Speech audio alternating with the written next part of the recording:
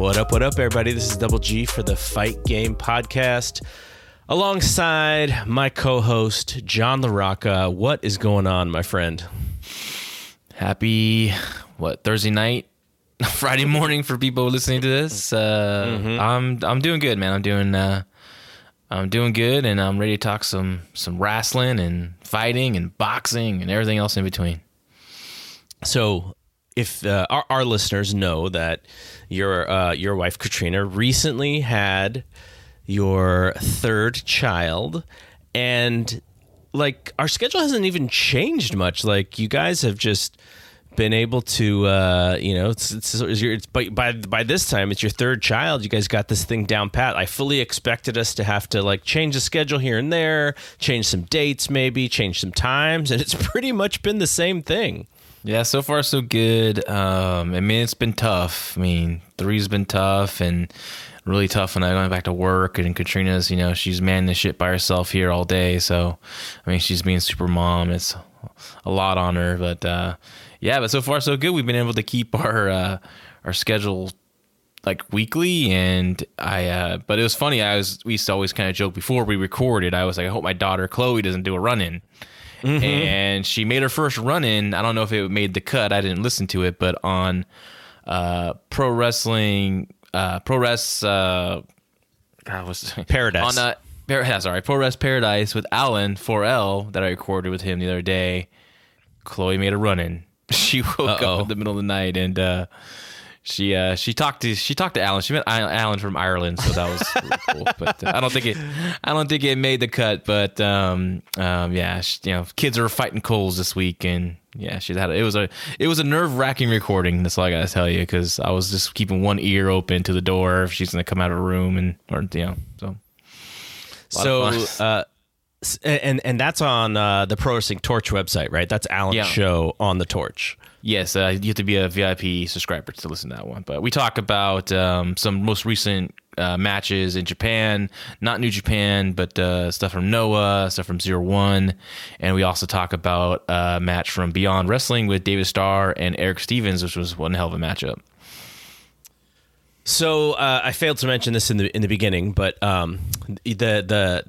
new intro music is from BCB Sean, who's a friend of my oldest son's, and they actually put some music together. So I told my son, I said, you're always asking for a few dollars here and there. Well, you better send me like some theme music or something. So he sent me. He worked it out with Sean, who you can find on Twitter at Sean_White7. So if you want to check out BCB Sean, that's where you can find him. Also, this podcast is sponsored by Untuck It. As we've mentioned before, being on the Blue Wire network, we are part of the Blue Wire familia. I'm going to bring on someone else who's on the Blue Wire network, just recently joined. We shouted out her podcast last week, Heidi Fang, someone who we know very well because she's been doing picks with us for the last several years, and someone I went to high school with, actually. And we'll talk a little bit about that in the interview that I did with her. She's going to be on the show to talk about UFC 246. So Conor McGregor, Donald Cerrone, the big main event this weekend. I'll talk about that with her. And I also wanted to shout out some of the content on the website, fightgamemedia.com. Earlier today, our buddy Ryan Frederick, who writes for the Wrestling Observer and Figure 4 website, but he also does the UFC recaps for Big Dave's Wrestling Observer newsletter these days. He's been doing that, I think, probably since Big Dave when he messed up his hand, and then I think he's just continued to do it. So he's been writing a lot about the UFC, and he wanted to do a live blog for our website. So he's out there in Las Vegas right now. He went to all the media day stuff today, and he was just kind of updating as it happened. So check that out. It's on the front page of the website. It's probably the first post there. So check out his live blog. He's also going to be blogging the weigh-ins and all that stuff leading up to the Saturday show. So that's up there. We also have a piece on Marty Scurll, written by our buddy Chris, a.k.a. Zach Malibu. He wrote, he works for Figures Toy Company, and he has a pretty good relationship with a lot of the ROH talent. Those are a lot of the figures that his company's made is based on relationships with the ROH talent. So it's a pretty good, sort of bird's eye view of what's going on in ROH. He knows some of the guys, and he had an interesting perspective on ROH re-signing Scurll and what it could mean for 2020. And their 2019 started off with a bang, but ended in a way that made people believe that are they still going to be around? And they've actually doubled down. They've signed Bandito. They've signed Scurll. I know they're trying to sign other guys. I'm sure they're trying really hard to sign Jeff Cobb as well. So they're not going away. And I think it's actually pretty cool because, for all this time we've been saying, when are they going to invest in wrestling? And, I still have a problem with the production in general, but they're spending money to keep these guys and to try to I know they're doing some stuff with NWA. Marty is actually I think he's going to be at the next NWA tapings. So they're doing stuff. They're trying to be creative and they're still out there. So check out Chris's piece. But I also wanted to ask John, just your thoughts on what ROH is doing, bringing back Marty, who was a semi-large free agent on the market, not on the market anymore. But what were your thoughts on them bringing him back and kind of giving him a little bit of creative input there to strengthen what they hope, I guess, to strengthen their main event scene? Well, I think it's a good thing. I'm glad that the people, Sinclair is getting behind their wrestling product here and, want to get back in the game and being competitive again. Yeah, they had a really bad, end of or mid from actually after the Madison Square Garden show with New Japan. After that, they just kind of quickly fell into a deep hole. A lot of people were upset with the product, and I think this is a really good move for them. I think it was a few months ago. I did hear through the grapevine, the wrestling grapevine, as we call it, that ROH is going to offer Marty the biggest contract they've ever given anyone, and he was leaning on taking it. And so when he resigned, I wasn't shocked because when I heard that news, I was a little surprised about the creative. I didn't think the creative part was going to be in it. And from my understanding, he is the head booker now of ROH. And from my understanding too, Delirious is just he's doing so much there in ROH. He's booking, he's doing all this other stuff, and so he's getting pulled in 4 or 5 different directions. So this really frees him up. It's not like, say, he's not going to be a part of creative. It's just all Marty Scurll and whoever else.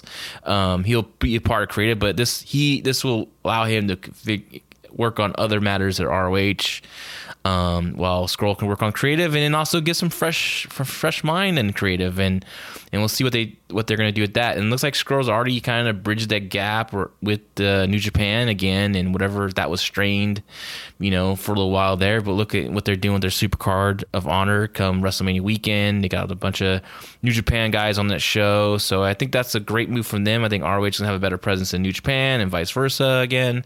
So it's just going to make their company even stronger. So I'm looking forward to it, and we'll see who else they can sign. And I also think the joining up with the NWA is fun too. Just adds a little extra excitement to their product and NWA's product. So I think it's good for the wrestling as a whole. So if you kind of pull back and sort of take a look at the wrestling scene, we're going to have an AEW story after the halfway point of the show. We'll talk a little bit about the great news that they had.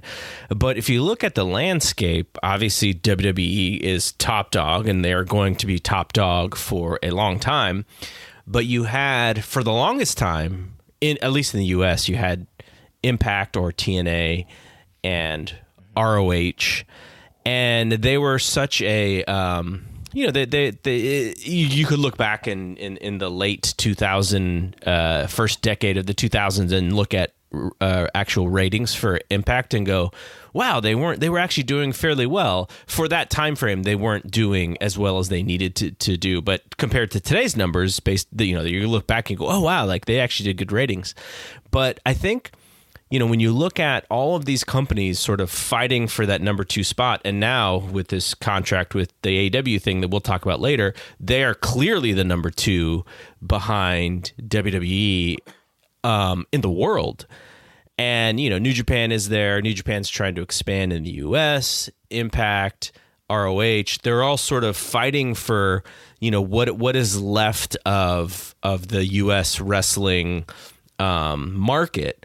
And so what I think is interesting is you could look at it in a couple different ways. One, there's really no room for anybody outside of WWE and AEW. Like I can see people looking at it that way. The other way to look at it is you have these other companies who, in order to stay afloat, need to be a little bit more creative. Maybe it is working with each other. Maybe it is, like you said, Marty, working with New Japan. He's got an in there. He's probably going to work for New Japan as well and do tours there. He's friends with guys at AEW if they wanted to do anything there. He's got those relationships. So to that point, I think it's really smart because one of the things that can be a little bit different or creative is for some of these guys to work together because they just don't have the vast rosters that Raw and SmackDown and AEW do have. But you can be creative and you can be different. And one of the ways to actually gain a foothold is to be different because obviously WWE is going to do what they do. AEW is trying to figure out where they fit in and really, they sometimes they're a little bit too like WWE and sometimes they're too different from WWE, but there is a place for another company. Now, I just don't know if there's a place for 3 third place finishers, mm-hmm. That's what I'm wondering how that's going to play out. Obviously NXT sort of fits in there. I'm counting them as WWE, but they're sort of going for that same audience too. NXT is right there going for that AEW audience, going for, that ROH audience. So how that whole thing shakes out for this year, I think is going to be a really interesting story. Yeah, and nothing but good wins for the fans, right? I mean, we're gonna get a lot of great stuff, and then to some extent, I think it is going to be a win for the fans, but it could also be, and we won't know, but for a lot of fans, what will happen is they're like, gosh, there's so much to watch. How do I keep up? Because we've already talked about that from the NWA Power perspective, right? We're like, yeah, this show's kind of fun, but like, how do you fit it in? AEW Dark, yeah, the show's kind of fun, but how do you fit it in when you have so many other things to watch? Yeah, no, that's true. It's going to be a struggle. I mean, I know when before family, I was able to do it all, but for the ones that are single, it'd be a lot easier for sure. Well, think about when we were probably the biggest wrestling fans of our life. When we were like teenagers or whatever, we were having to wake up at like 6 o'clock in the morning on Sunday to watch, or Saturday to watch like WCW Power Hour or whatever. Mm-hmm. Like we had to search and hunt. And today it's sort of just right at your lap. Yeah. And I was just thinking about that today. Like I was just thinking like there's a lot of great like matches coming up. Like there's a match this weekend and at Black Label Pro with Tom Lawler, Eric Stevens, and there's Tom Lawler, Jeff Cobb coming up. There's T-Hawk and Hammerstone and MW, and I'm like, you can literally get this stuff quickly. Like there's no mm-hmm. waiting. Like when they air, it's going to air quickly, or you can just stream it on a paying site, or someone's going to post it on a streaming service for free that you can watch. So it's like you can get content so fast now. And it's like back in the day, it'd be like searching, like I said, when we were younger, right? Look at a TV guide, or even from tape trading and waiting a week or two to get it in the mail, So it's just wild how it is now. It's so easy but yeah, there's so much content though. Yeah, totally. And we'll see how that breaks out. Like, I know we're going to disagree on this show, and we don't have to really cover it or review it, but I found the WWE NXT UK show to be I would say 75% missable. Now, there was a really great match with Tyler Bate and Jordan Devlin that I was happy that I watched the show because I got to see that. But in the whole scheme of things where, our time is very valuable. Now, I'm not saying that I don't waste time, watching goofy stuff because, if I have it on in the background, I'm totally a fan of watching goofy stuff. But I sat there and watched that WWE UK show, and I was like, if I had to watch this because I was covering it for our podcast, fine. That's just sort of part of the gig. And that's partially why I did watch it, just in case there was something for us to talk about. But as a fan who can sort of pick and choose what I want to watch, that show I felt for a large amount of it was a little bit of a waste of my time. And some of it is because I don't really know the guys as well as I would if I watched the weekly TV. But also on the flip side, I'm sure a lot of people watch that show on the network who don't watch the regular weekly TV. So there were a lot of people like me, and I don't know how, I don't know if they liked it or didn't like it, but that's a couple of hours where I was like, okay, that was probably not the best usage. I could have done something else. I could have watched something else in that time frame. And I think more and more what this competition or what all of these hours means is that we don't really have time to watch something that's not good because there is so much good. Like I'm sure you and Alan were talking about amazing stuff that a lot of people don't really get a chance to watch because they're watching other stuff. And I'm like thinking like, man, if I didn't watch this UK show, and I could have invested that into watching a different hour or two of wrestling, I probably could have done a better job at watching something that was really, really good that I felt like I got my value out of. But I think that's going to be kind of one of the things in this year, which is where are you going to put your attention, and do we have the can we watch stuff that isn't high quality or isn't important? I don't know if I'm going to be able to do that as much this year as I have in the past. True. Yeah, for me too, it's going to be a little bit of struggle just because of kids and life out, beyond wrestling. But like for me, I try to find time when I can. Like the UK show, the NXT UK show in general, the regular show that's weekly.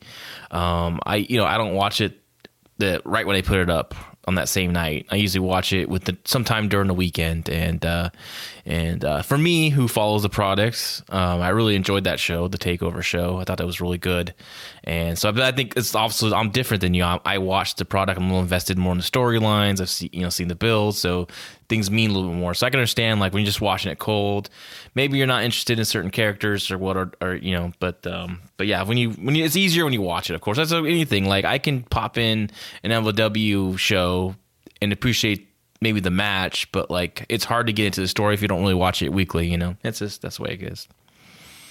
All right, so what we're going to do here is we will read the ad live. This is the first time that we actually read the ad live. I usually kind of pre-tape them and just pop them in, but we're going to read an ad, and then we'll come back, and then we'll talk a little bit about Tyson Fury. There's a lot of promotion going on in this Tyson Fury and Deontay Wilder fight.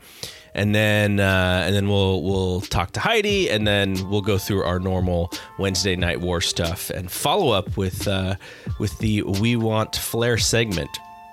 So, John, I know that you are someone who, if you're gonna dress up, you're probably gonna wear nice button up. You're gonna wear some jeans and some nice shoes. Like that's kind of a style that that we use when we're going out. And that fits right with our sponsor, which is Untuck It. Untuck It is the original button-down shirt actually designed to be worn untucked.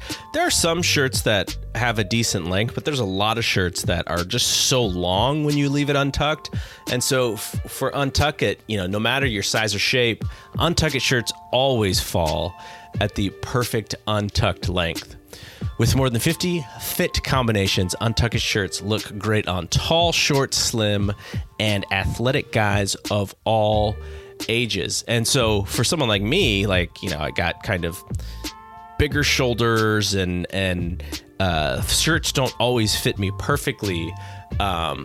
These shirts fit really close to your frame. So if that's a problem with dress shirts or whatever, like, give Untuckit a try.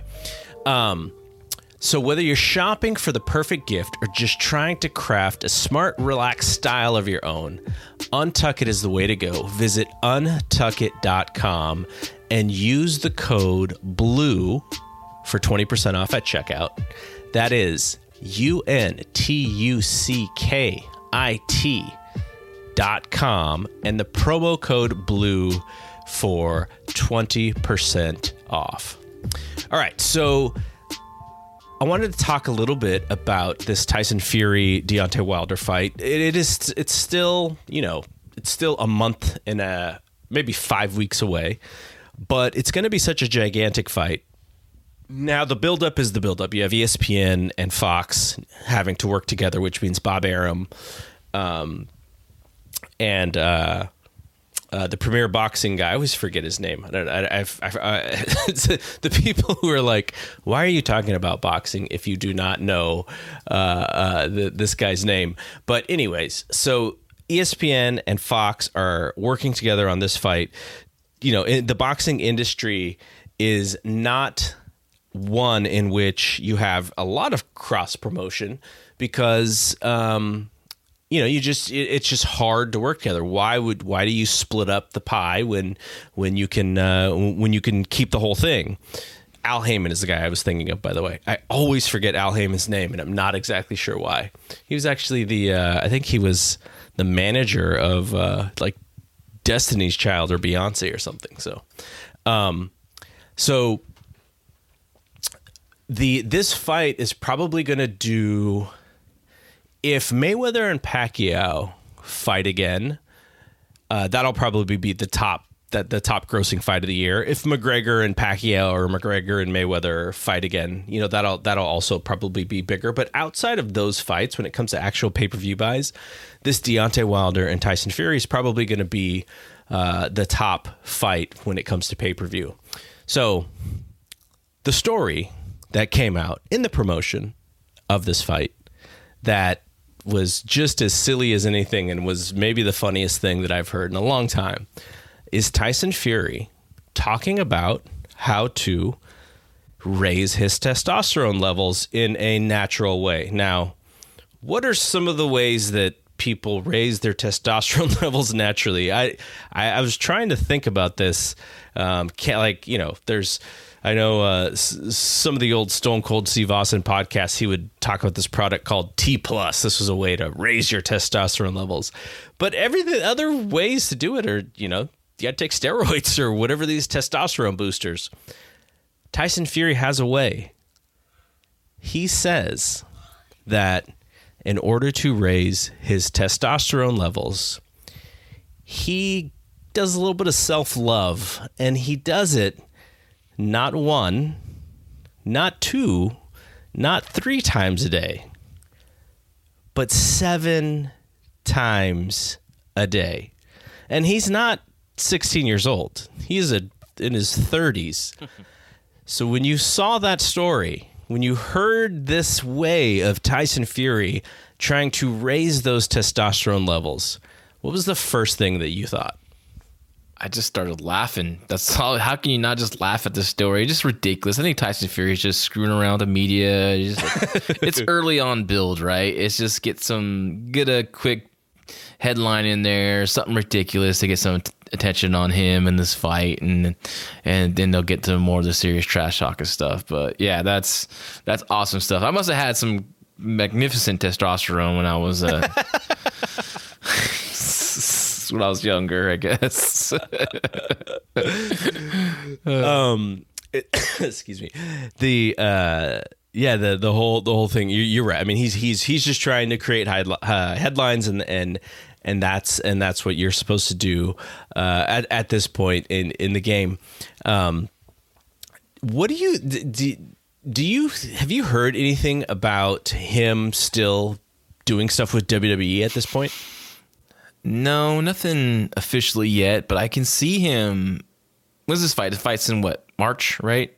Early March? The February 22nd, maybe. It's in like it's third week of February, something like that. All right. So he's not going to do anything at the Rumble, I wouldn't think, unless they were really smart with him and he was able to get in there and get out or something. But, if they do something to Rumble, then yeah. But I don't know. I don't think so. I mean, I know there's a rumor out there. It's going to be him and Brock Lesnar, but there's a big risk to like put your eggs in that basket when a guy's going to be fighting and he could be on the losing end of it. So, I just don't see. I think that card that came out was a lot of bull. A lot of just someone was just trying to do a hoax and people bought onto it. But I don't think WWE's really going to do that unless he wins and wins big and becomes an even bigger star. I mean, people know him.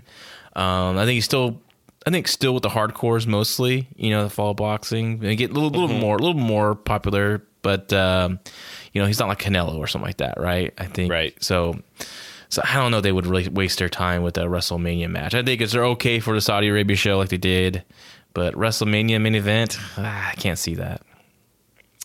I mean, Tyson Fury at this point, he is probably not too interested in WWE, probably a lot more interested in fast forwarding and rewinding the Phoebe Cates scene from Fast Times at Ridgemont High. Yeah, maybe he's probably just shooting an angle. So after this fight, he's going to be on the next Fast and the Furious movie. That's what he really wants, that Fast and Furious payday. Fast and Furious 7 times a day. Okay, so let's actually throw it to the interview that I did with Heidi Fang earlier this week. So basically the idea was, obviously McGregor and Cerrone is this weekend, so we do talk about that. We talk a little bit about the card, but also I was just wondering what she thought about the first quarter of the UFC's year. I think it's really strong. There was another fight that was just announced today. Israel Adesanya against Yoel Romero. So they are putting some really good fights out there. And we talked about that, and we talked about some of the Macy Barber in particular. I shared a clip of that piece of the interview that I did with her on social as a sort of a preview to this podcast. But I think she's really good.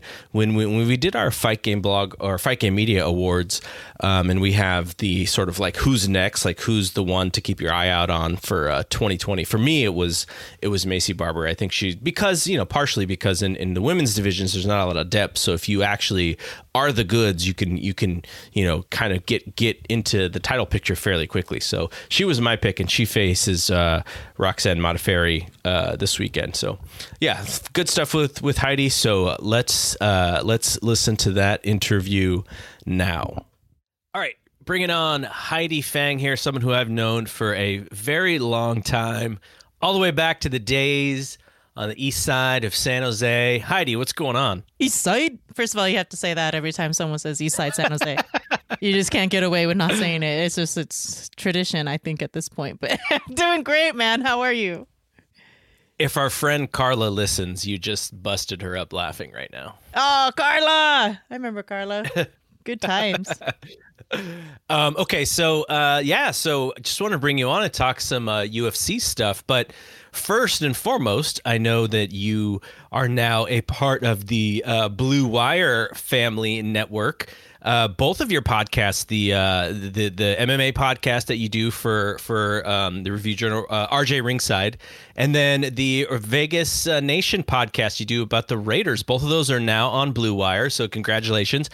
But man, like, how do you find the time to do two podcasts on like kind of completely different topics? Yeah, I literally spend any free time I have that is apart from my family and work scouring the internet for details on other things. Like, forget about watching TV series, and I engulf myself in football. I'm really ready for the championship game for this evening, and that's something I'm going to be analyzing as though I'm Mike Mayock and trying to figure out, because last year, the Raiders drafted a lot of guys from the championship game. And they brought them into the fold of this new blood that the Raiders are trying to infuse into their team. So I think they're also going to take a strong look at a lot of the players in tonight's game. So yeah, I'm totally engulfing myself in every aspect of MMA, looking all over social media, and same with the football. It's just something you have to do to be able to stay on top of it. Okay, so Vegas, obviously, so much stuff to do in Vegas. Are they actually excited for the Raiders? Like in all of the, there's stuff happening every day, every weekend. There's UFC, there's boxing. Now they have a football team. Like, how fired up is Vegas for the Raiders? I'm going to say it's 8 out of 10 people that I talk to about it. 8 of them are excited, and there's 2 that are like, I wish they weren't coming here. I wish they'd spend the money on education, or, the thing is that the money, I think that the way it is interpreted is that the money came from like a hotel tax, that was added in, and that money was how Vegas got to help build the stadium from public funds. So, I believe that part of that is still appropriated to schools. So it's not as though entirely, the tax budget has changed over just to bring the Raiders here to Las Vegas. But I think there's a lot of excitement for this team. There's obviously people, when it comes to NFL, people are already decided on their teams, but Vegas is enough of a transient type city where you get people of all realms. There's Saint fans, there's Bronco fans, there's people from the Giants, back in New York that move out here because of easier living and that kind of thing. So there's plenty of different fans here, but at the same time, when you get an NFL team here in the city, these people are excited about it because they get to the chance to maybe see their team play the Raiders in the coming year. They have the opportunity to check out this new stadium and the state-of-the-art technology. So you can see that there are a lot of people excited about it. And for the city of Henderson, it's really going to bring up the quality of living there.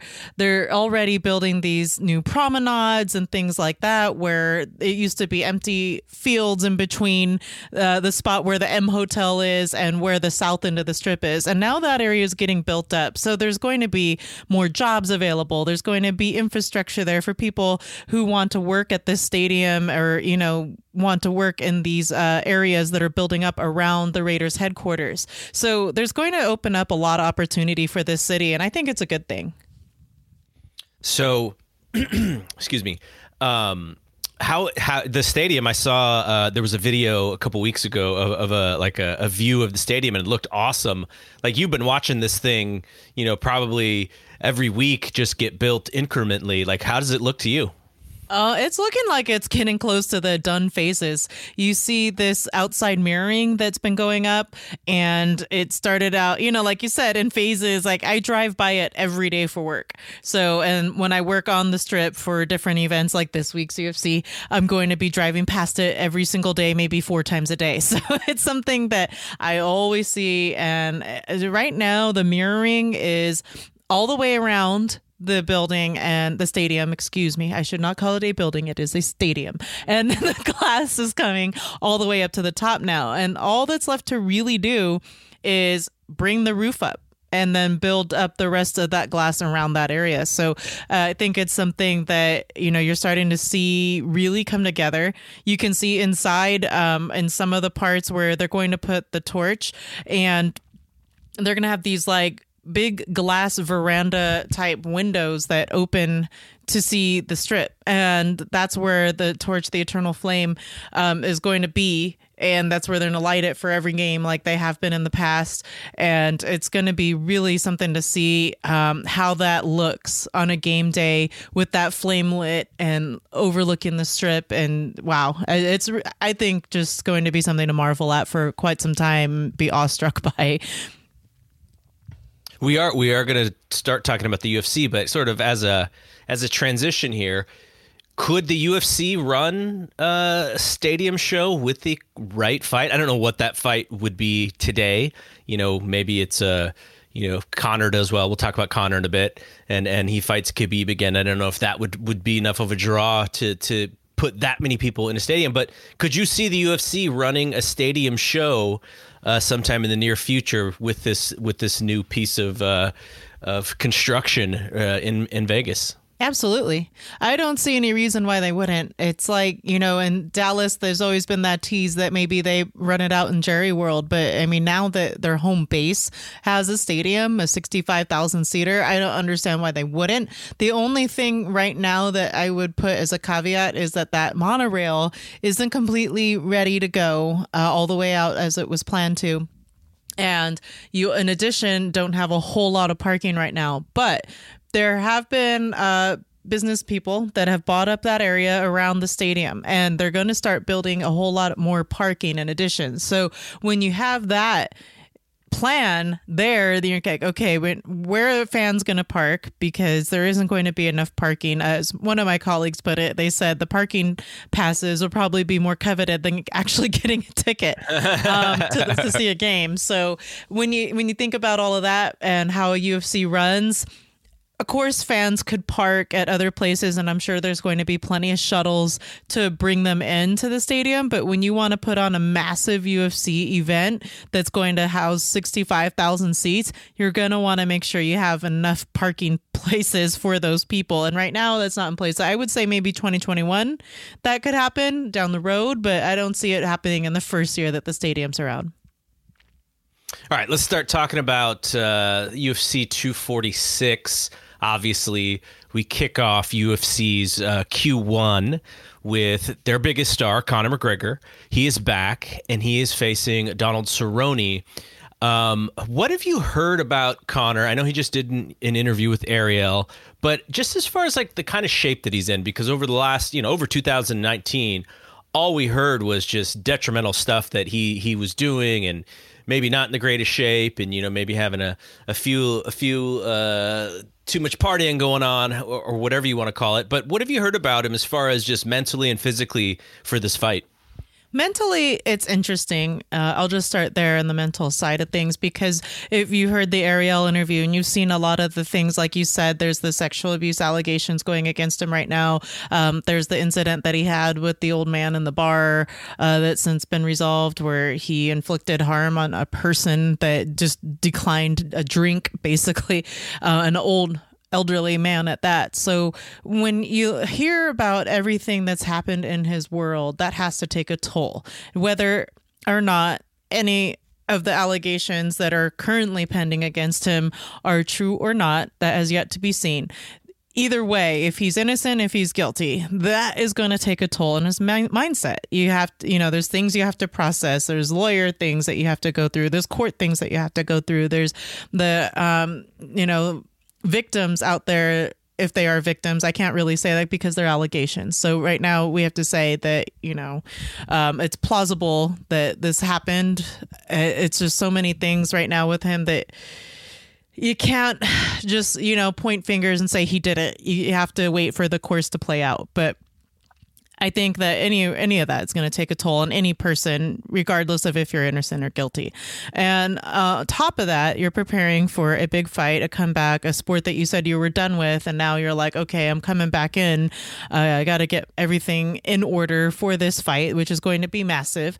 And he's doing it at 170. So physically, I think this is something that is a pretty big deal, because he's got to put on a lot of mass somehow, whether he's putting it on with a lot of muscle or whether he's just kind of bulking up, like, making himself bloated, I guess you could say, 170. But it's something that we haven't seen him compete at really. And whether or not he's putting on that weight the right way is yet to be seen. If he does it the wrong way, he's going to end up being a lethargic type fighter in there against somebody in Cerrone who's been very active. So that's something that, of course, we're going to see as the fight plays out. You can prep for these fights, but there's always an adrenaline dump. And someone like Conor obviously is very well seasoned in the sport, but after the hiatus, coming back, everything else, whether he feels he has to prove himself all over to the public, and that mindset, like we talked about again, just everything kind of coming together at once, it's a fuel and a rush of emotion and adrenaline. So that's going to be something to see if he can still stand that test. And theoretically, Cerrone is the opponent because Cerrone's great. He's action fighter, fan favorite. But also, he's not someone who necessarily uses his entire skill set because he does go for those, fight of the night bonuses, and he has built his reputation on being an action fighter. And, from a lot of the things that I've read, people are saying, if Cerrone wanted to make this a strategic fight and actually win the fight, he could because of his skill set. But the mindset is that he's not. He's going to go, they're going to trade, and they're going to put on a hell of a performance for that fan base. And, that's kind of why he's the guy, right? That's kind of why he was the one for this fight. But what do you think happens it's a 5-rounder, like you said. We'll see as far as Conor's condition and if he could go for 5 hard rounds. But how do you see this thing ending up? I haven't yet actually made a prediction on it, but right now I'm leaning with Cerrone.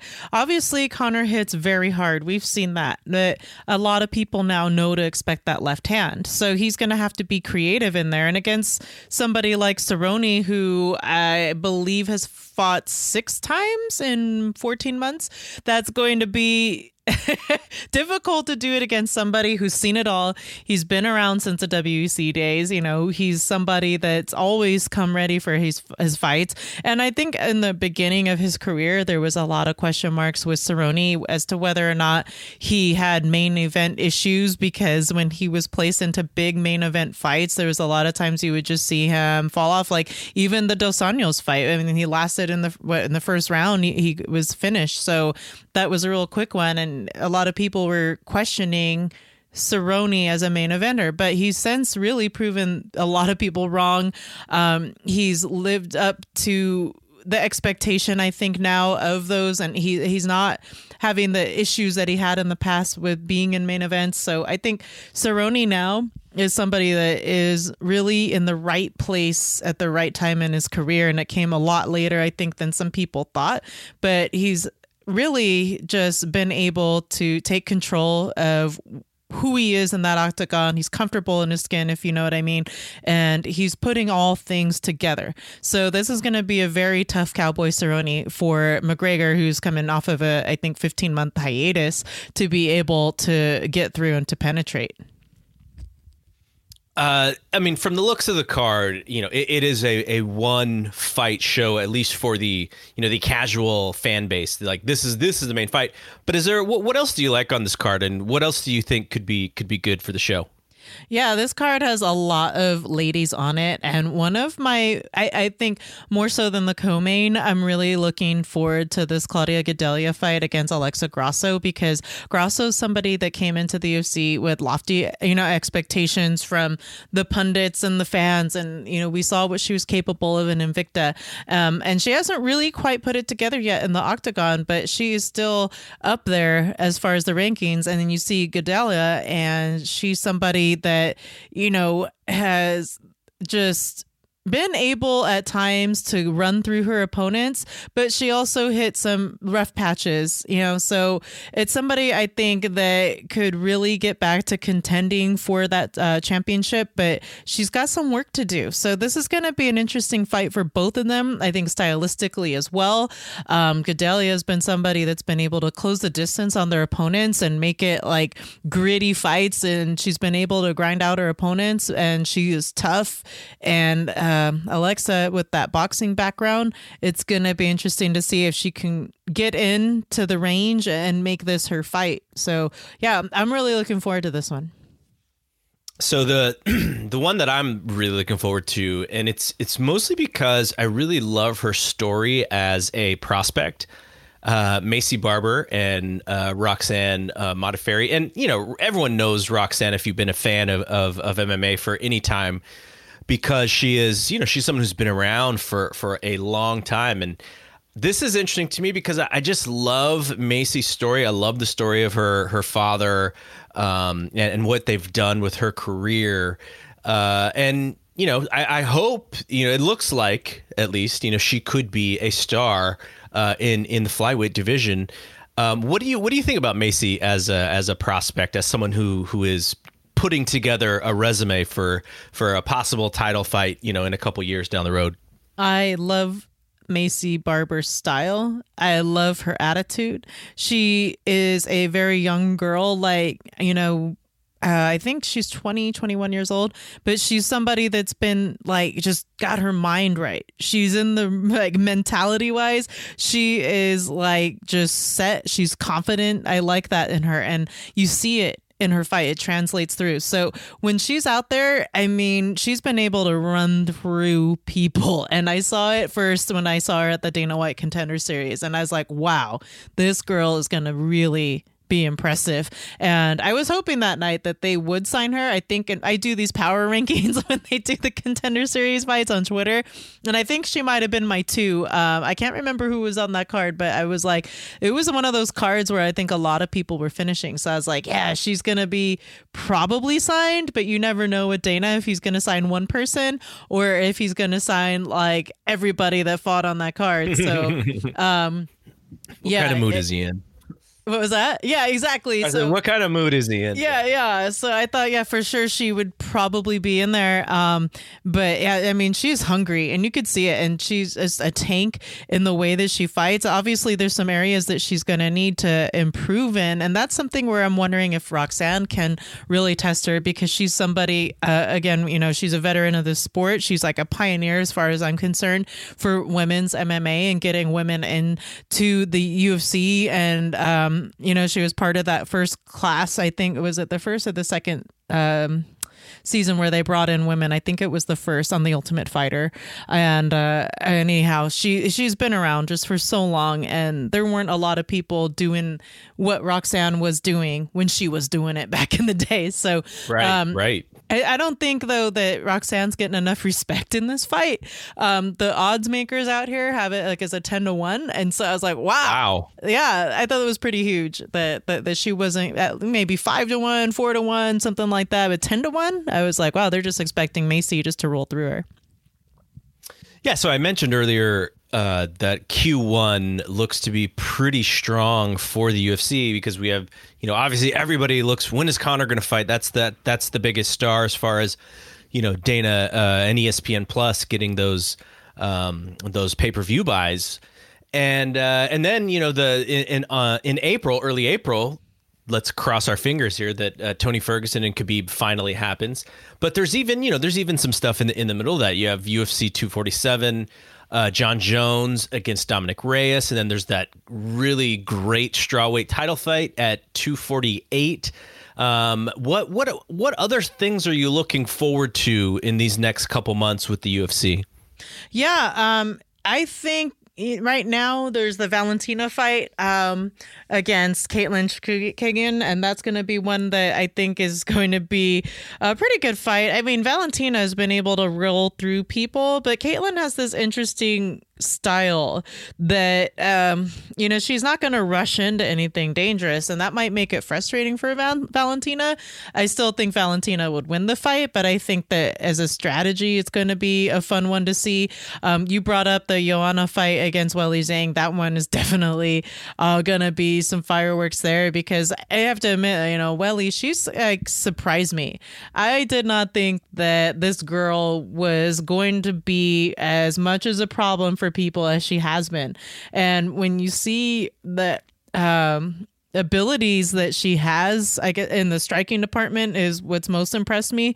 I just go, well, who is it that is going to be able to challenge this girl? And of course, I think Joanna is one of them, and the striking that she has and the capabilities that she has as a fighter, especially in defending against takedowns. We know that she's not necessarily like a jiu-jitsu practitioner. She's not going to do anything really on the ground that's insane, but she's able to defend against getting tossed down. So that's something that I think is going to play well into this fight, and it's going to be, I think, a stand-up striking battle. But lastly, there's another one that I just heard about that Rose Namajunas and Jessica Andrade. That definitely, the rematch is supposed to happen at UFC 249, and that one's in Brooklyn. So I'm looking forward to that as well.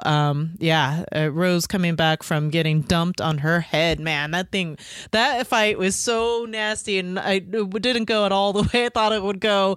I didn't see that one coming. So yeah, that one's gonna be a intriguing rematch, I think, because I don't think it goes the same way. What have you heard about Rose? Because coming out of that fight, I think she didn't seem like she was super interested in continuing to fight. But then, few weeks later, it seems like she kind of cleared her head and was like, no, this is something I want to do. Have you heard anything else about her mentally as far as that's concerned?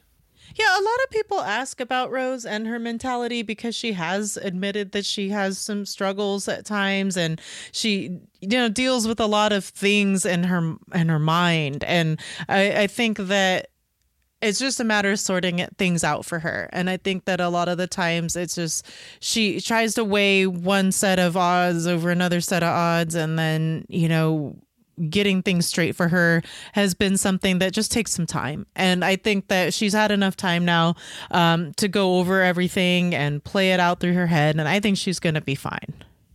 Yeah, I mean, she got caught in that fight, but she is at the apex of her career as far as where she's as far as someone who's grown as a mixed martial artist. Like, she is one of the ones who has grown so much over these last few years since we first saw her. Or at least most of us first saw her on that Ultimate Fighter show. No, this has been awesome. I really appreciate you coming on, and for those who follow our Twitter at Fight Game Media, they know that you do picks with us, and we'll continue to do that in 2020. But where I have to redeem myself. Yeah, we've all had some better years. Last year was really tough. But where can the folks find both of your podcasts and then also elsewhere on social media? So the podcast is called for the NFL, the Vegas Nation podcast, and that covers all things Raiders. And that one you can find on vegasnation.com. There's like a free podcast link, and then you just go to that and subscribe to it wherever you listen to your podcast. And the same with RJ Ringside. The easiest link to find it is going to coveringthecage.com, and then you'll find the same thing, free podcast, and then just check it out from wherever you listen to your podcast. And then I can be found on social at Heidi Fang for pretty much everything. I think Instagram and Snapchat and the Twitter. Yeah.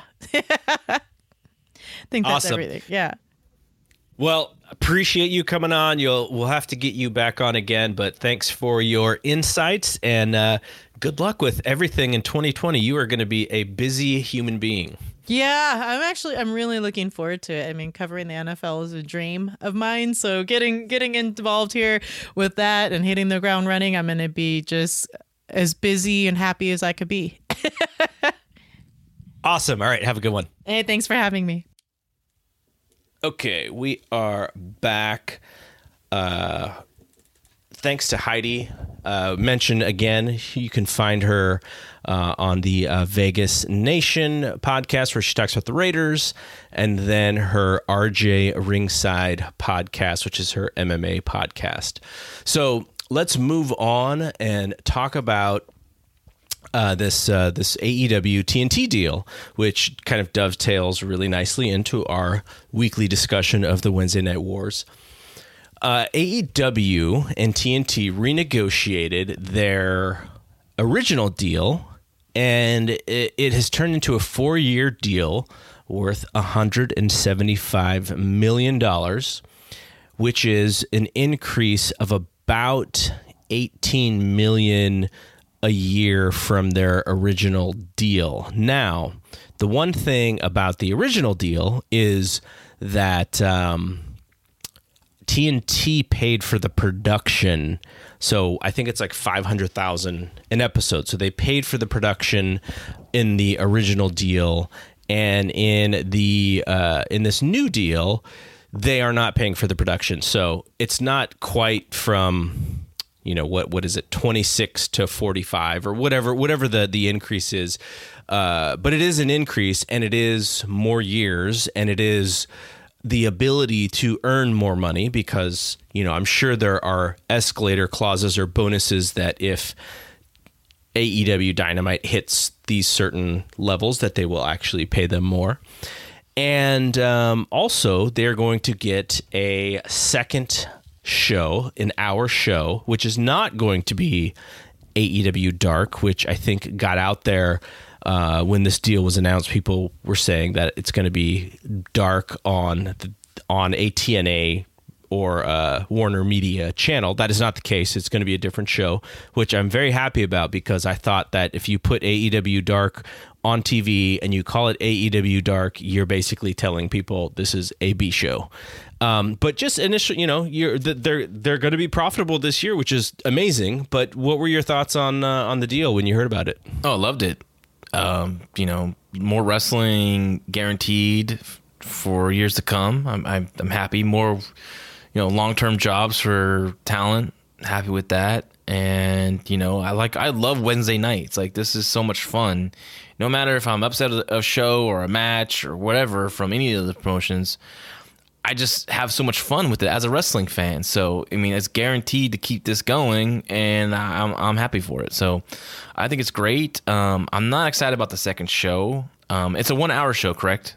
That's what they announced. I wonder if it's going to be just basically BTE with a few matches. Maybe this is where they could use that kind of stuff, and maybe, it can help storylines better, because a lot of them complain is a lot of stuff happens on BTE that we don't see. A lot of people don't see. They just watch the Wednesday show. They watch Dynamite. They don't watch BTE. So maybe this will help people follow the storylines a little better, or it's just gonna be another hour show like a main event or a Sunday Night Heat or something like that, and get a few extra matches on the show. But I don't know. I might watch the first two, the second show, but I just have a feeling I might not hang too long with it. Just like that's like I have no time to watch Dark, or I don't really care to watch Dark.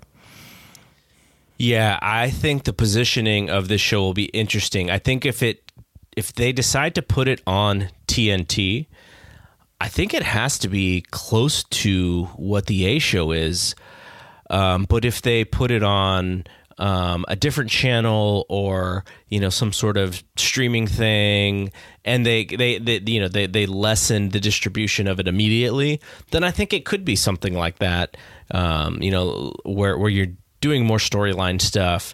But I also don't know what the benefit is of taxing out the AEW guys to do 1 hour of non-important television. That's what it makes me think that it's going to be, as close to Dynamite as they can, which is, we've seen this before, right? We saw it with Thunder, which, worked for a little while and then wasn't really an important show anymore. But then WWE was able to make it work with SmackDown as their second show. So they have shown that, you can make it work. For us, for fans, it's just going to be more picking and choosing. Now, I will say I'm more apt to watch a 1 hour Dynamite-like show if they do more promos and do more angles and stuff, because I think 1 hour is just if you think about the psychology of watching something for 1 hour, it's not as like you don't get so intimidated, which is why I don't watch Raw, right? Because the risk in watching Raw, though I'm probably going to watch Raw a little bit more during the post Royal Rumble road to WrestleMania, the risk is like, do I really want to take a chance at 3 hours of something which could be terrible, or do I just skip it and read up on, what happened? And I think, even though I know that Raw is a lot better now than it was, 6 months ago, there is still that risk for viewers, who have other stuff going on. But but Monday night it's been ingrained in us to watch wrestling Monday night. So it almost feels weird for me not to watch wrestling on Monday night. But similarly, for, a second show, will it create that habit for people? Now, I don't know if you like Big Dave, because he reported this, he wasn't the first person to report it, but I think he had the most information that I saw of someone who reported it. He was thinking about what night to, if you were TNT, what night would you put it up? Would you add it? And like he was like just saying why they can't do Monday and Thursday because of the NFL, and they can't do Sunday because of Sunday Night Football. So you have 3 nights that you already cannot air your show because Tony Khan will not run against the NFL. So like what night do you put that show on, that second show? Doesn't TNT have basketball on Tuesday nights? Tuesday and Thursday. It's going to be, I feel it's going to be like a late show. Something in the evenings. I don't know how this is really going to work, or maybe right. Maybe, I didn't even think about, I was just thinking TNT, but maybe it's going to be on a secondary channel. Whatever is under TNT umbrella. Is it True TV or something like that? Maybe that's where it goes or something like that. Or they have a little more flexibility, but I don't expect the second show to do well as, for long term. I think the first couple episodes will be do a good rating, but I think this second episode will, fall pretty quickly. I think people will find out it's secondary. I mean, in my opinion, I think it will be secondary. I think we're gonna get the best of 17 Orange Cassidy and Micah Nakazawa, and no one will never tune in again. But I just think we're gonna get a lot of that kind of stuff, and I don't know. It's gonna be unimportant. But we're talking about ratings, and I agree that there's a worry that you do something that feels unimportant and it just doesn't rate. But what if they run unopposed, right? Like the reason why AEW is not doing 1.4 million viewers is because WWE counter-programmed them with NXT.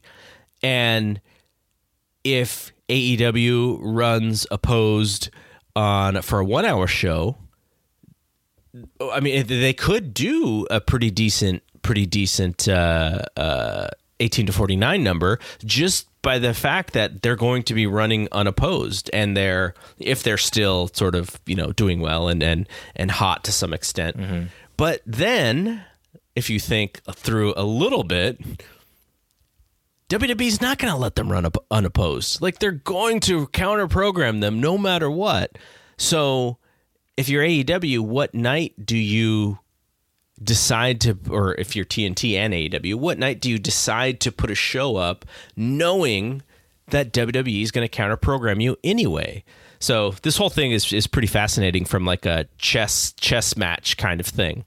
And so, I'm sure we'll know fairly soon because they just signed Taz. So Taz is going to be with them full time. And I think he was signed to be one of the announcers on the second show, and they'll probably just intermix a lot of guys, if Shivani's got to take a week off or whatever. But so they're already planning, and I think the thing that is just so amazing is the fact that they are now profitable. Like, just it's just a ridiculous thought, right? Because the XFL. Vince has got to find whatever it is. I forget. I think it's $100 million at least, whatever that startup cost is. Where's he going to get $100 million from from his TV deal? He's got two TV deals. I think one is ESPN, and I forget the other one. But he's got 2 networks. But it's mostly sort of like AEW's original TV deal, which was the whole paying for production kind of thing. So yeah, the whole 2020 is already fascinating, and it's just going to get crazier. And just from a me wanting to know what's going to happen, like, I'm very intrigued, and I hope we find out very soon.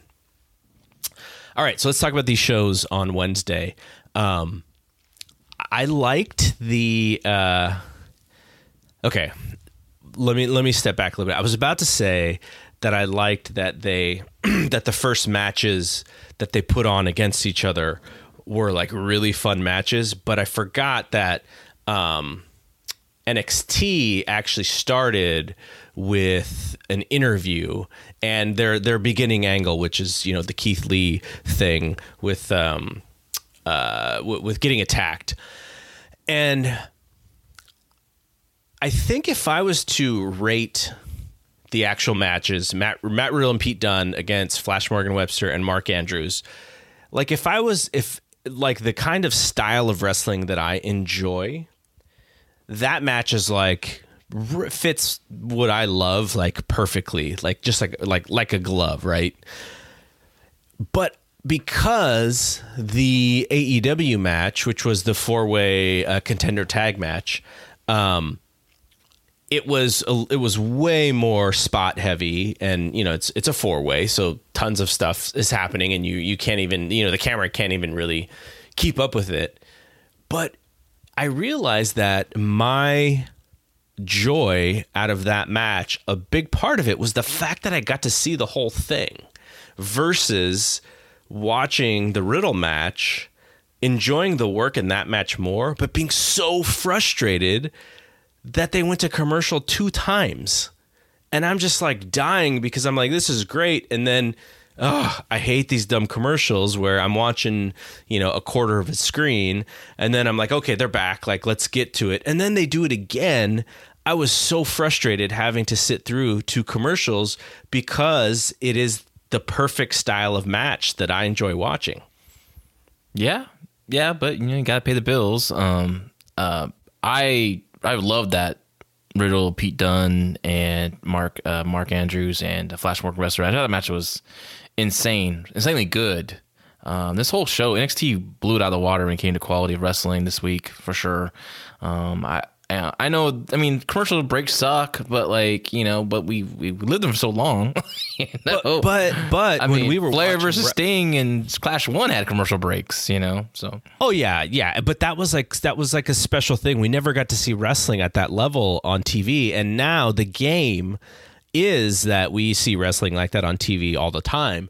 But I guess the thing is my question is, AEW goes throughout the whole match, and I don't think they went to commercial. They should have. They should have went to commercial. I tell you, I was getting so frustrated in that match.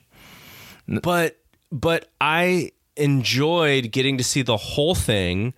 They obviously they're telling a story in that match, but even within the craziness of everything that's going on, I got to see the beginning, the middle, and the end. And if I look at the NXT match, I see part of the beginning, a lot of the middle is gone, and then I get to see the end. It's like, how come one company can run a great match commercial free, and the other company doesn't only put 1 commercial break in, but they put 2 commercial breaks in? It's like it was so frustrating to me. I'm like, why can't they either put 1 commercial or no commercials in, just like the AEW match? Well, because, what you just said earlier, they had the angle with Undisputed Era and Keith Lee, so that took a lot of TV time from them. So that's what dug into their match a little bit. But it didn't hurt the match quality for me. I thought it was great. I didn't lack the drama for me. I mean, the AEW match to me had no drama. I mean, they had a lot of great moves. It was, they do awesome stuff when it comes to their athleticism and their creativity. But that match was so frustrating me because I felt like no one wanted to win this match. And I was like, I literally screamed out loud. I'm like, is someone ever going to pin anyone? And it stuck with me all day today. And I was like, I gotta do some research for this. I gotta rewatch both those, because I saw on Twitter today, like, Big Dave was like, they're the same matches. Why are you hating on AEW? NXT had the same match, right? But it really wasn't, because the AEW match was just all moves, and I timed it. The match is like nearly 17 minutes long. You know how many pin attempts in this match? No, I don't remember. Guess how many pin attempts in this match? If I was to think, I would say most of them were in like the last 5 minutes. So I would say like 3 or 4. 2. First came 5 minutes in. The second pinfall attempt came at 14 minutes, and then the finish. That's okay. And I was like that's what I'm saying. Like, there was moments in this match where, remember the you can't escape moment, the double team, and Adam Page goes to the top rope for the big moonsault, but he changes direction and takes out the guys outside the ring. There's no like. Why would you do that? You're trying to win this match, and it happened multiple times. But that's part of their miscommunication, right? Because if Coda's doing that, then they're on the same page. But Omega and Adam Page aren't a normal tag team, and so their communication is off. And that was kind of the story of the whole night, was that Kenny is desperately trying to get him under control and on the same page so they can win these titles, and it's pretty clear that he doesn't really care about that. I didn't see any of that. The only thing I saw that was storyline related was Kenny and the Young Bucks were having fun together, but then the Young Bucks were mad because Adam Page blind tagged him in, even though the Young Bucks were blind tagging all match. But because that's their boy. That's supposed to be their boy. It just sucked. And then I end up watching the NXT match. I'm like, okay, I want to see because they did a lot of moves, they did a lot of spots, but there's a lot of selling, there's a lot of double downs, they're fighting to get up. It's not just all just straight up just move like the AEW match. Their match, okay, I had to rewatch it on the network, which cut out the commercials, by the way. They only show the match. They go to commercial break and they come right into attack. They don't show the commercials. I know, and that was, I watched it originally that way because the Hulu version is similar, and it made it like, what did you say? It was like a 12 minutes. 15? Well, no. So it's originally how long was the match? It was probably, I believe, it's about the same length as the AEW match, or close to it. So they about 12 minutes of action was shown on the network, and they had 10 pin attempts. Because in that match, I felt like someone wanted to win this match. That was my issue with AEW match. I was like, man, no one wants to win this damn match. And it was just driving me insane. Like, it's still the name of the game is wrestling and winning, right? And they're getting a title shot next show. Like, just they could have thrown some pinfall attempts in there just to kind of make it look like a competition. But so I think the thing, and this is why triple threat matches and four-way matches are kind of frustrating to me, is there's so much going on that if you do the pin attempts, all you're going to do is break them up by interference because it's legal. And that could be frustrating too. I think if it was a straight tag, and we may see this match because at some point, the Bucks and Omega and Page could do a match together, and I think you'd see a more traditional. I mean, you still see the craziness, but I think you'd see a more traditional tag team match. I think the four-way definitely made it so that. But the one thing that you mentioned the pins in the Riddle match, and there was a moment in the match where, like, I was thinking about this, going like, okay, Riddle should just win the match here, and then it went on like another 3 minutes. And like I thought, I was like, okay, I get I get the smaller guy. I think it was Mark Andrews kicking out of this move, or maybe he grabbed the rope or something, and so it was like this dramatic, Morrow selling it as this dramatic thing. And I thought, I was like, oh, I get the idea that these guys are fighting, they're fighting to stay alive here. But Riddle's going to win anyways, and so sometimes I think they go an extra 1 or 2 minutes when to kick out of something when they're just going to drop the fall in the next move. Oh, I don't necessarily like that either. I'm with you on this too. This is an epidemic, I think, in wrestling. Just for example, the UK Takeover show with Trent Seven and Eddie Dennis, the opener. It was a shorter match. Like Eddie Dennis, if people didn't watch it, is this taller, lanky guy. His body is so weird to me. It just kind of creeps me out. I think he should look like Big Bubba Rogers and be a suit and tie kind of guy. But anyways, he picks up Trent Seven for the Razor's Edge or Splash Mountain and throws him to the floor. Yeah, and that was crazy. And he goes crashing into probably a grip there, to catch him, and a plant, right? And and it's still a nasty, scary bump, man. I can't even imagine taking that bump. That's so scary. He comes back in. I'm like, okay, that should be the finish. That should be the finish. But no, he kicks out, barely.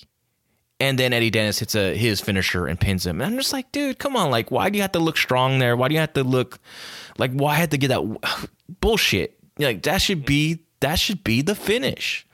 the razor's edge to the floor, people, to the freaking floor. And I know. was so frustrating when I saw that match. And I agree with you a lot of times, and a lot of matches, not just here. And it's that Japanese thing. Japanese style does a lot. Like the guy will hit a big move and he's like totally dead. And you're like, this should be it. And he just barely kicks out. And the guy does one more move and pins the guy. It's just that's just bleeding into wrestling today. And we see it everywhere on the indies and WWE and AEW. So it's everywhere in that.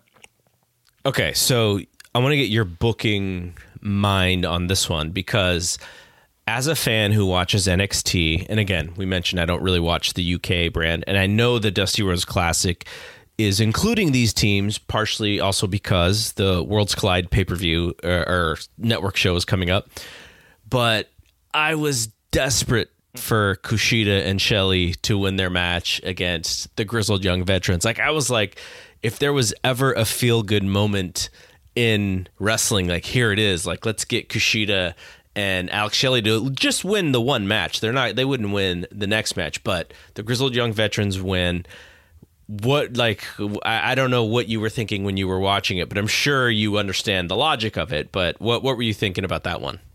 If it was me personally booking this, I would have done, the time splitters over onto going up on the Grizzled Young Veterans, and I would have done that, that rematch with the Undisputed Era, from their history together. I mean, Morrow sold that match for me right at the beginning. Yeah, I would have done that for sure. I know why WWE did this, and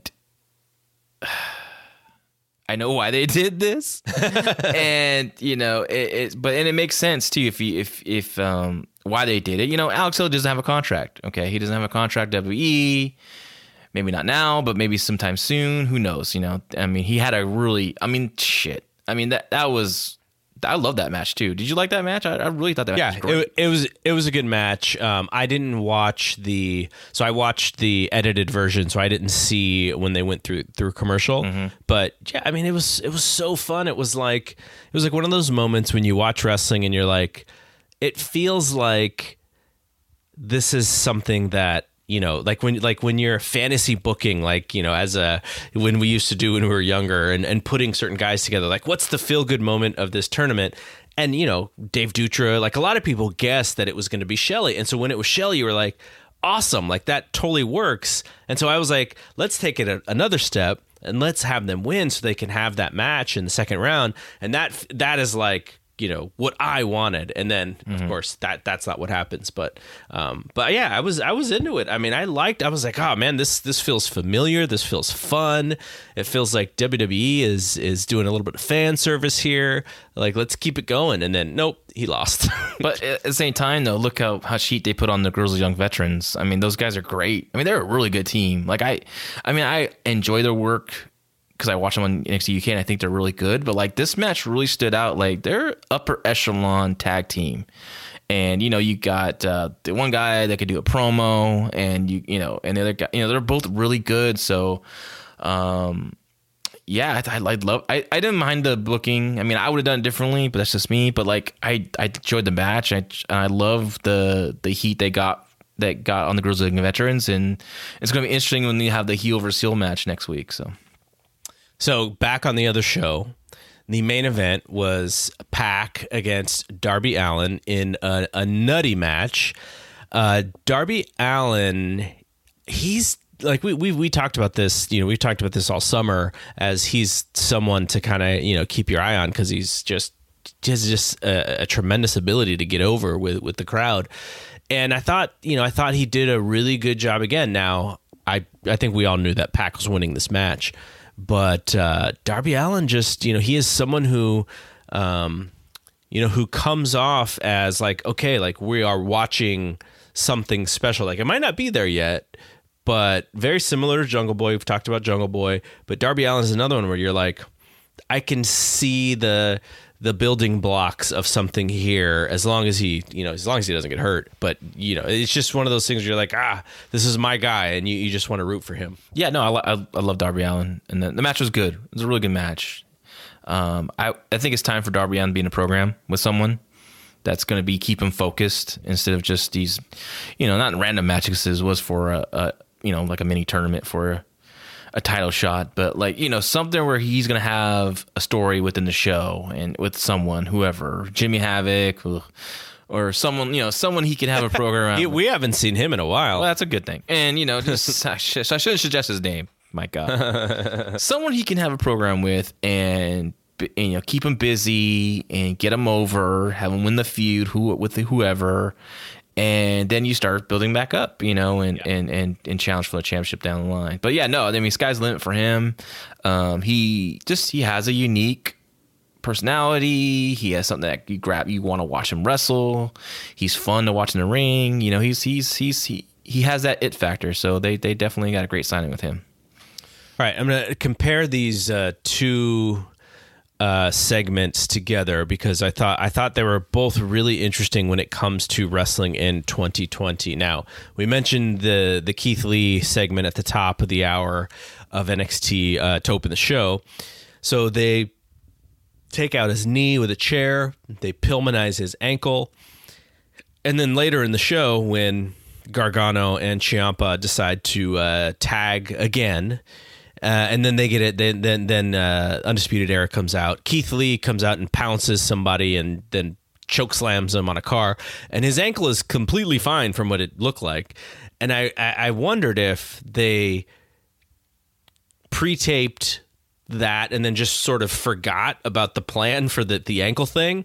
But the thing that I want to compare it to is on the other show, Moxley basically gets killed with a spike after his match, and then he comes out at the end of the show, and he's selling it. He's got the bandage on his eye, but it was just interesting. Like I was just looking at both things and going like, okay, in one instance, it looks like they sort of forgot what the story was in the selling, and in the other one, they just decided like, nope, Moxley's Stone Cold Steve Austin. He's just not selling this injury. Did you sense any comparisons when you watched those together? No, I think both did well.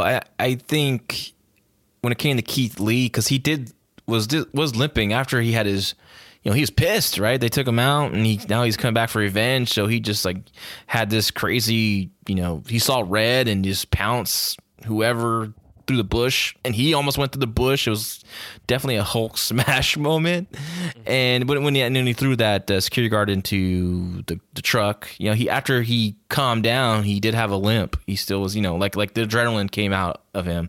And then I think same thing with Moxley too. Like, maybe next week he'll come out that, it got him in the eye, but they didn't do that as much damage or something, or maybe he missed a crucial nerve or something, I was fine with both of them. I think for Moxley, I think I would have done a heavier angle, with him. I think because that was a heavier angle. I mean, the Pillmanizer I thought was maybe a little much, but now it's going to play into the psychology of next week's match. Obviously, I'm sure Keith Lee's going to be a House of Fire in the beginning, and eventually, Strong's going to clip the knee and all of a sudden work on the leg, and that's going to be the story of the match, and he's going to make the comeback from there, and hopefully wins the championship next week. I think that'd be awesome. It's the right time, I think. What do you think his ceiling is? And NXT, I think he is.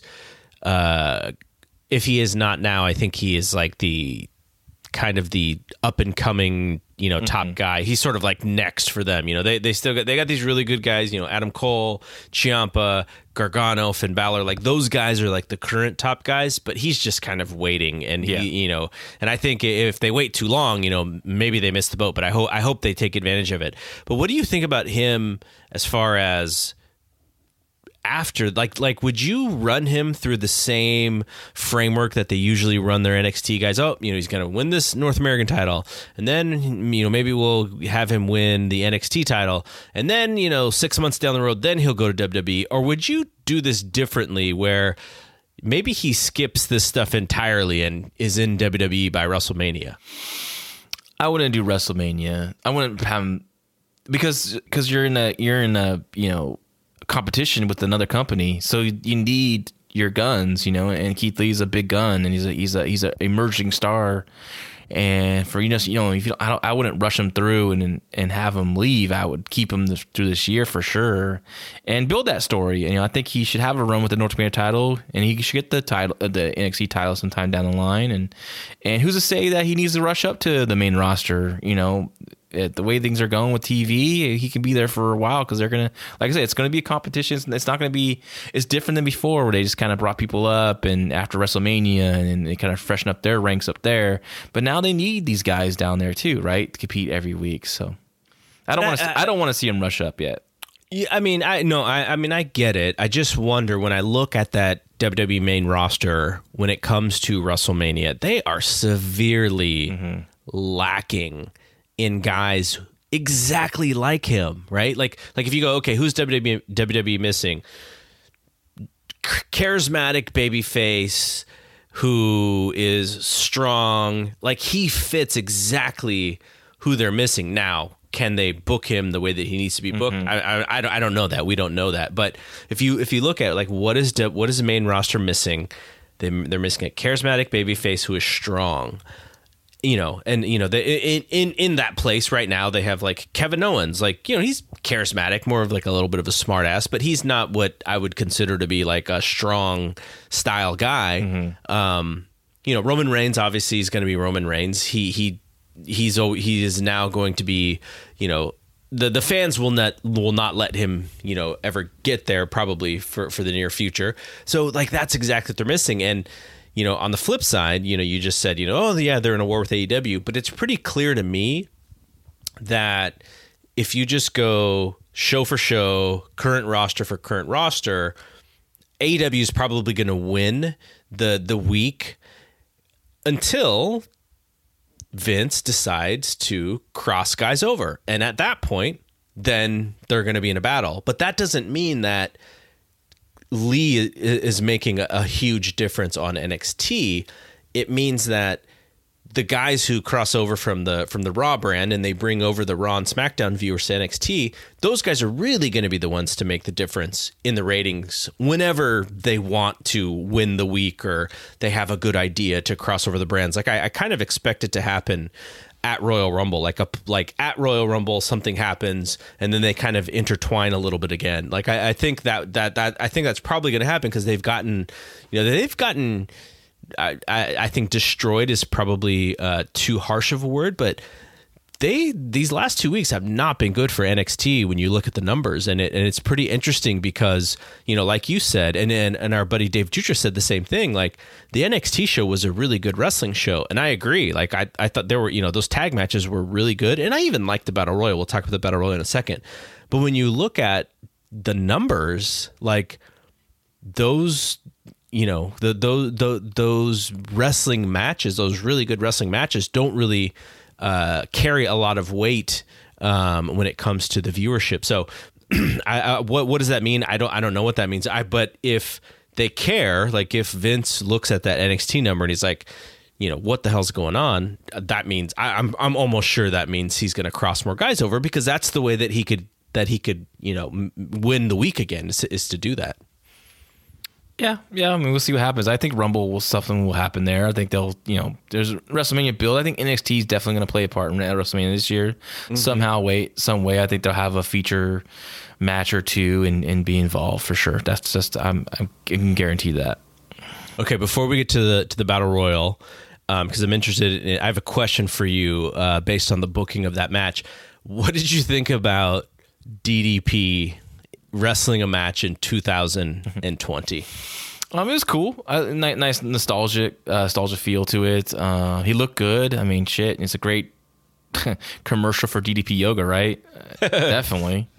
Dude is jumping off of the top rope to the floor. Yeah, everyone has to be crazy, right? Everyone has to do. Dustin Rhodes has to do Canadian Destroyers now because he has to keep up with the young kids, even though he doesn't have to do that because he has more charismatic and he's more charismatic and a better wrestler than all those guys, and he doesn't really do all that stuff, but he does because he goes for that pop.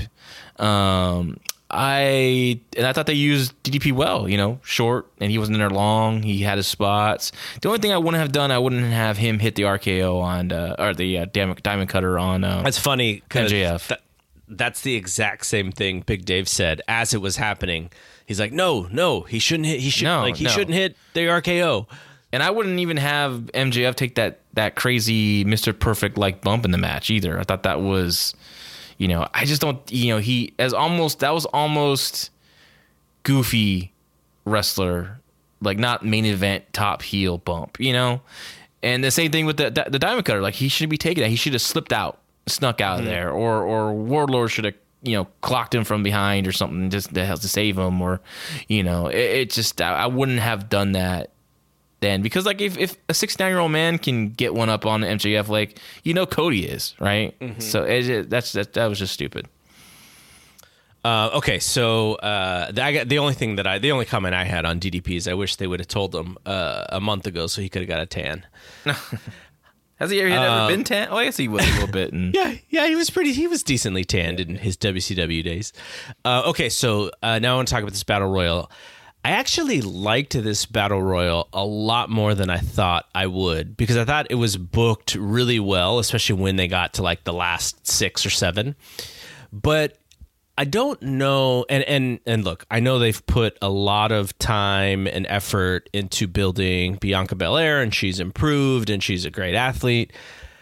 But when I looked at like the final, I don't know how many folks it was, I kind of sensed that she was winning, and I was like, I would have loved to see someone else win, but I understood this match was sort of put together for her to shine in, and so I got it. I understood it, but I don't know. She as a match for Rhea Ripley, I'm like, okay, it's probably going to be pretty interesting. I just don't know if she's the right person to put for that first feud with Rhea. Because Rhea's so hot right now. I was like, I don't know if she's the right person to win this match. I think. I mean, I was hoping for Io. Honestly, that's who I was hoping for. But I just love Io, and I know like she's such a great worker, and she would definitely have a great match with Rhea. But I also think Bianca Belair, because Bianca Belair will have a great match with Rhea Ripley too. I think this is her future. This is going to be hopefully their Charlotte and Sasha Banks, right? That's what they're hoping for. These two girls would be. So I like it. I hope they have a great match in Portland at TakeOver. I'm rooting for them because, like I said, I want this to be a big program for the future. And because I've been talking about this for a couple years now, that these two are going to be the next coming of the top women in the promotion. And yeah, I think it's great. She's a great athlete. I love the finish. The finish scared the crap out of me. I was so glad she was okay. Io was okay after that bump. I'm glad they cut to her. The referees checking on her, and she was up and shocked. She got tossed out, and but Bianca has so much charisma. I love her entrance. I love her swag. I love her swagger. I just love her little dance. She's just fun to watch and such a super athlete. So she mixed up the Rhea. I think it's gonna be a great match. It's okay. I think it's okay to be the first challenger, and you want someone intimidating to go against Rhea too, because Rhea's a big girl. Yeah. So then how would you, if you were to put this match together, right? Like Rhea is not just going to sell. That's not who she is. But she could. She could, but it's not her strength. It wouldn't necessarily be to her strength to do that for a large amount of the match. And I don't know how realistic it would look. With Bianca? It would look pretty realistic if Bianca was on top for a long heat. Look how jacked that girl is. Look how muscular that girl is. She's not a small woman. Yeah, I don't know. I just don't know. It's sort of like when I went with Big Dave to see NXT, and Keith Lee was in one of the matches, and they were having him do a long sell spot, and I was just like, this is not what he's good at. Like, he's really good at that fire and the comeback and just all of his power stuff. Yeah. And I was like, he's not good at selling. And that's sort of my worry here is, you want to bucket. Rhea stands out because she sort of figured it out, but do you now, because she's the champion, does she have to fit this sort of style and format of the babyface champion, Hulk Hogan style of match? I just don't know if that's necessarily the best thing for her as an individual performer. I mean, that's wrestling, though. You have to sell to make that comeback. If you don't sell that comeback, there's going to be no comeback. No one's going to care because there's no comeback. So she has to sell. We have to get sympathy for her. So when she makes that comeback, we get into it. And I think she's really good at selling. I think she's really advanced beyond her years at this stage of the game. And and what Bianca has, she has that charisma. She can keep it entertaining with her during the heat. She knows how to jaw jack with the crowd when it's the right time. She's a specimen. She's a true blue chipper, as they say.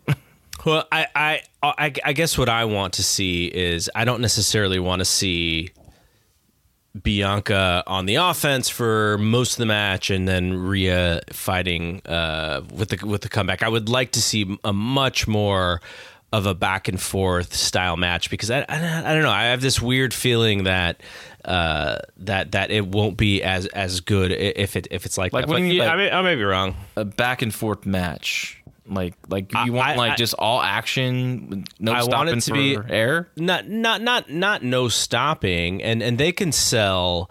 The Rhea could sell in parts, but I don't want her to sit there and sell for 6 and 7 minutes until the end of the match. I just don't think that would be necessarily to her strength. She's a different babyface than Sasha Banks or Bayley, when they were in NXT. She's different, and I don't think she should be booked in the same way, especially for the style of match.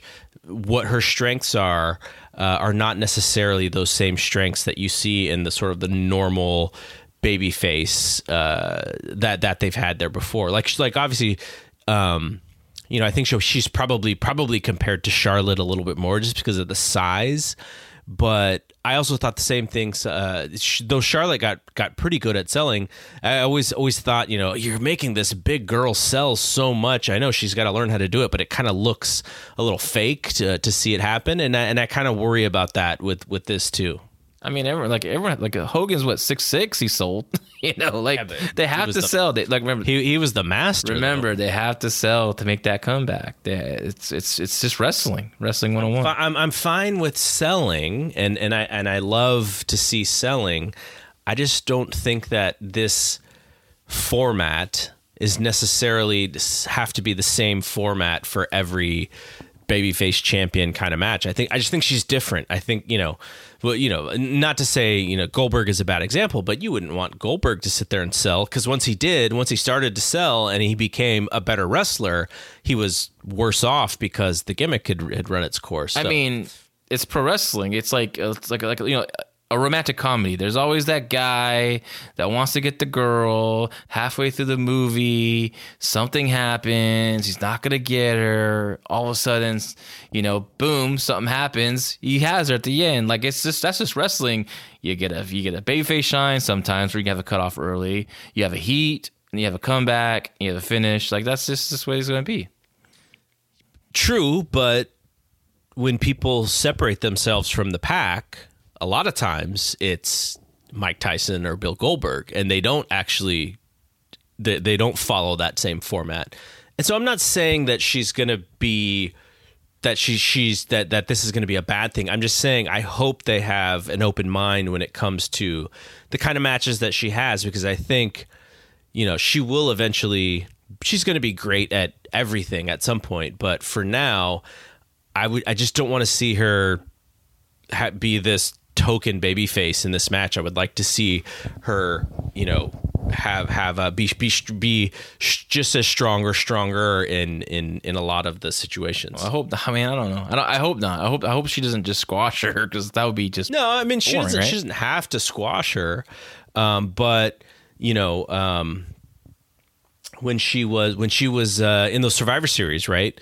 Like, the reason why people loved her wasn't because she sold great. It was because she kicked ass. And I think it's a 4-way tag where they gave her, she wasn't the one. It's still the same pro wrestling match, but someone else I'm trying to remember who was on the match, but someone else was in the heat taking it for her hot tag so she could make that comeback. So without the heat on that one girl, it made her comeback mean something. Yes, but I don't want to see. I just don't want her to be the token white meat baby face. That's it. I think she's a little bit different. So she is though. She has a different, unique look and personality. She's a badass. But don't forget too, like Bianca is a super stud athlete, strong, powerful. Her equal in a lot of ways, so I that's why I think it's so much fun, because it's like we're gonna get a first. I mean, I know they wrestled before, but like this is gonna be the first time on a bigger stage, right, with a takeover, and this is like their first chapter of hopefully their rivalry of like a Sasha Banks and Charlotte. That's what I'm hoping for. I'm rooting for that. Yeah, that would be great. I'm actually looking more forward to the Toni Storm match, just because I think Toni Storm is a little bit of a more of a, I guess, I don't know. She's just more of a superstar to me, but she will. I mean, she's gonna have two good matches. I just that's just my one thing about Rhea, because I like her so much, and I think she's a little bit different. I am pumped for this Worlds Collide show. Like, I can't wait. Like, I'm more pumped for this show than I am the Royal Rumble. Honestly, I just can't wait for the show. This card is just loaded with great matches. Yeah, and I think, what we're going to try to do, we'll see, cross our fingers, is we'll record next week's show, and we'll do a little bit of a preview to the Rumble. And then Sunday night, if we can get back together, we'll try to do a post-game show for the Rumble and the Worlds Collide show as well. So if we can make it happen, that would be the goal.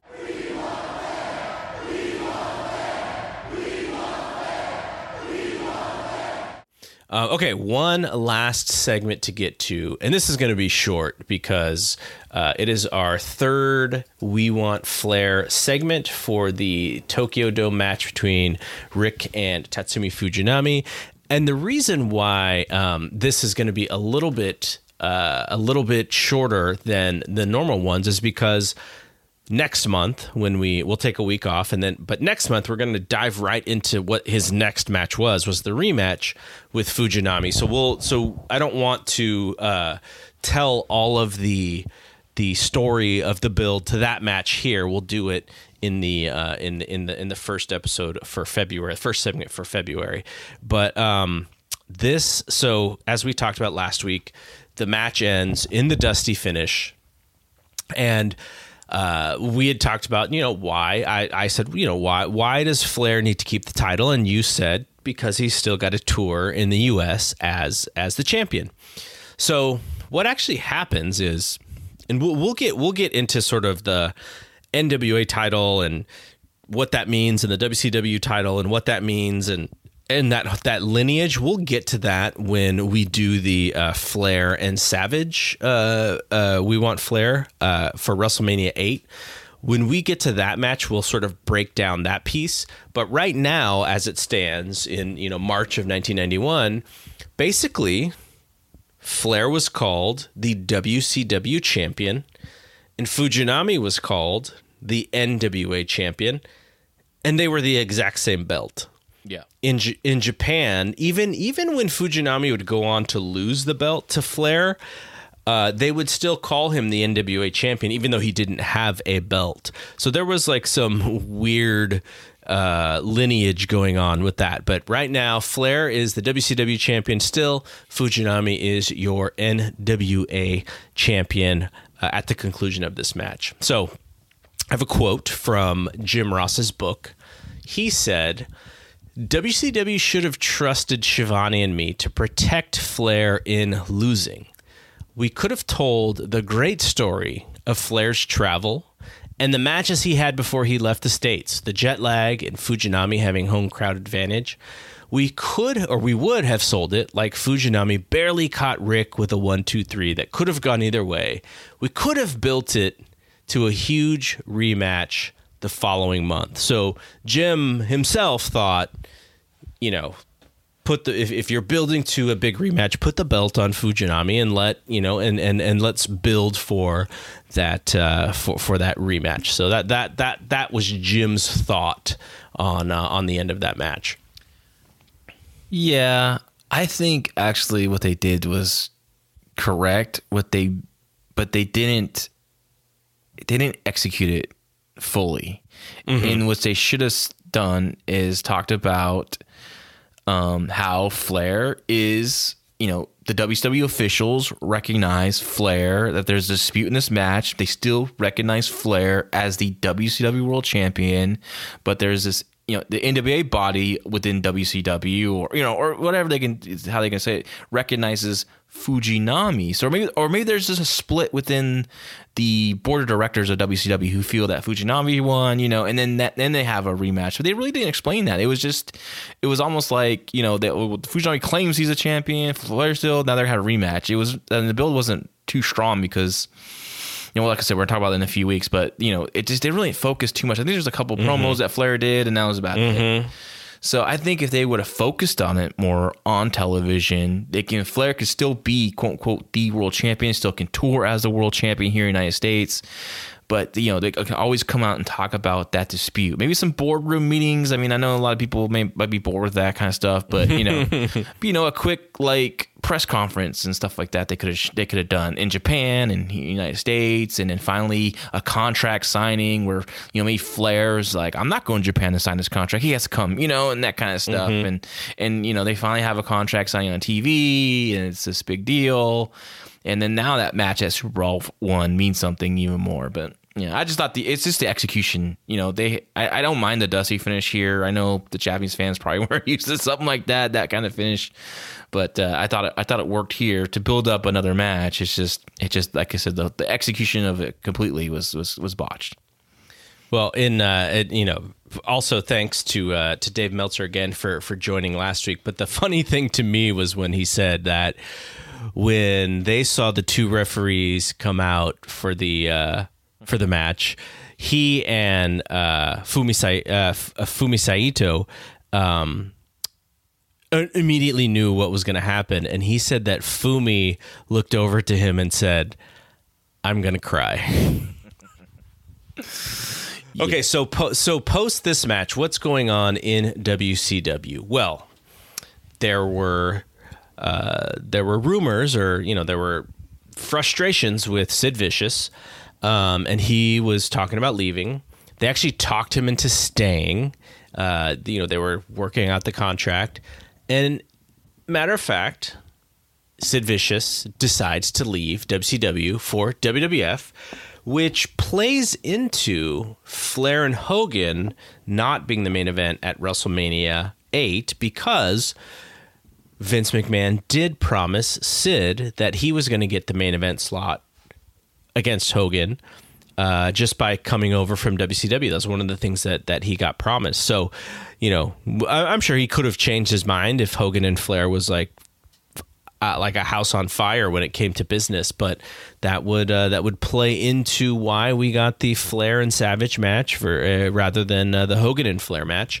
So Sid is gone, which means the build-up for Super Brawl is him against El Gigante in the stretcher match. And, we'll talk about that as we get there, but I have very fond memories of Sid getting off of that stretcher very quickly and just walking away, and we never to be seen for a few years. He didn't go on that stretcher. It was... Well, we'll talk about it, but yeah, he didn't. He didn't go on it. He did not. Yeah, it was. No. It Kevin was one man. That was Kevin Soul. Okay. Well, McGann or Kevin Soul, one of the two. But either way, I know it wasn't Sid. Sid just got up. I thought he had got on the stretcher and then immediately got up. But you're right. After he took the pinfall, he didn't even really sell the pinfall. He just got up and walked out. Yeah. Now I remember.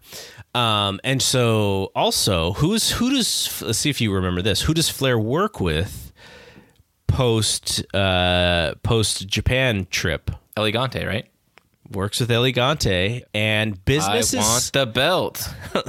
Business is slightly up, and probably not from El Gigante, but maybe because of there was a lot of Flair Sting fatigue at that time because they were continuing to do that match, and they'd been the go-to match for a little while there. So I think some of that was probably just fatigue of them going around the loop time and time again. I think there's also a curiosity too when you have a 7'7" guy versus your champion who's 6 foot. Was he how tall was he? 6'1", I believe. Right? Yeah, probably. And you think how is he gonna beat him? How obviously disqualifications and stuff like that. But from my understanding, their matches weren't that bad. Flair did a really good job at Elegante. Actually, I've only seen them brawl on TV and Flair chopping and Elegante no selling. That great. I love that stuff. But I wish there was handheld footage out there. I want to see Elegante versus Ric Flair match. I want to see a whole thing from bell to bell. Well, it's got to be better than the Giant Gonzalez and Undertaker match from WrestleMania. Guarantee it.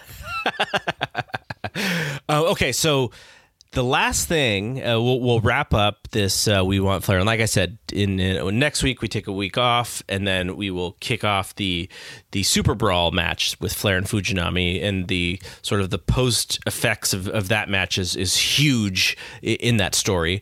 But before we get there, I wanted to pose a question to you that Big Dave brought up in the conversation I had with him last week, which is, what if Randy Savage and Ric Flair had the match at SummerSlam, which means that Ric Flair would leave WCW to go to WWF, and this is right in the middle of sort of the build to the Mega Powers exploding, right? So there's lots of pieces here, and at some point, Tully and Arn come in as well after. Are they there by 89? No, they're there by October of 88, right? Because they dropped the belts to the Midnight Express at was it September?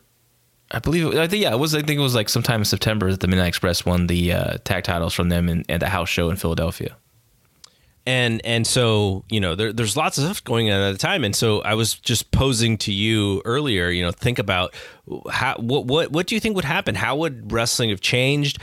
What would that Mega Power story have been? How do you delay it? Is Flair involved in the Mega Powers exploding rather than, the Boss Man and Akeem thing that they did for the Saturday Night Main Event? How do you think that would have changed things? That's a good question. I think they may have been put in that spot that Akeem and Big Boss Man had. Maybe it's Flair and Barry Windham won't be there at the time, because Barry Windham doesn't come until early '89 or spring of '89. So it could have been Arn, or it could have been Flair and someone else. Flair and Perfect, Flair and Our buddy Chris, our buddy Chris mentioned Rude for a possible fourth spot, or possible not fourth spot at that time, but possibly being in the mix as far as a WWF version of the Horsemen. Yeah. I don't see Rude as I see Rude as the leader, but not the follower in that group at the time. But he was still young, right? He was still the up and coming guy. But I'm glad it didn't happen, honestly, in a lot of ways, because one of my favorite programs of all time is Savage and Hogan, and I don't know if Vince would really want to disturb that build, right? I think he was already well ahead with that and into that program. So I can see definitely Flair getting involved with maybe on an undercard with someone, and I don't know who. What undercard babyface are around at the time? I'm trying to think anyone that not Beefcake, right? No, Beefcake, no, not yet. That was '89. His run as a babyface. Singles wrestler. I think what they could have done is, let's say Savage and Flair have that match at SummerSlam '88, and Hogan accidentally is involved in the finish, and Flair wins the match, and then you have your two top baby faces vying for the title match against Flair, and that could have been a way for them to kind of get to the breakup as well. You obviously you postpone it for a little while. You probably don't do it at WrestleMania 5. It's probably gets postponed a little bit. I don't know. Maybe the following SummerSlam, but you could have done something there. I would have. The other thing is on the flip side is you don't get the great '89 of Flair and Funk, right? And then the Flair and Steamboat. Yeah. So that changes the game there too. Like, how does WCW change? They're probably going out of business. Well, yeah, they're going out of business, but Ted Turner's not buying it without Ric Flair. What are they, full steam ahead with Lex Luger and like what would even be their top program with no Flair in late '88?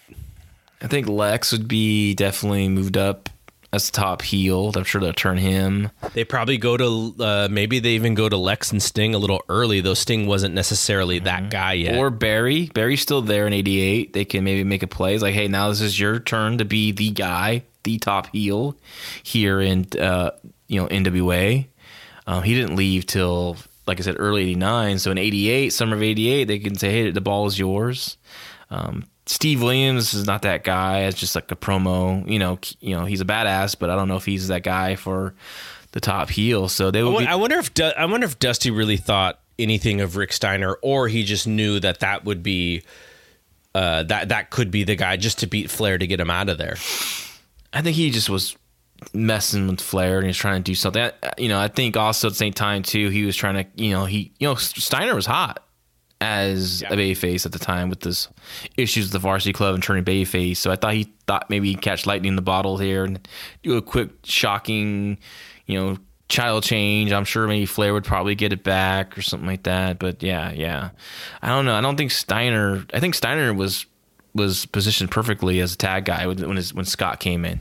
Mm-hmm. And both of them seem to be way more comfortable doing that anyways, because part of the reason why Scotty never jumped out until later is because he just felt so much more comfortable in a tag team. And he didn't have his personality yet. Like, he didn't let his asshole Scott Steiner come through, right? Till Big Papa Pump, right? So I think once he got that, but unfortunately, once he found his character as Big Papa Pump, his body was already turning against him. And, but then again, he's still wrestling here in NWA. So, he's not, of course, Scott Steiner from 1990, but, he's still out there, though, doing his thing.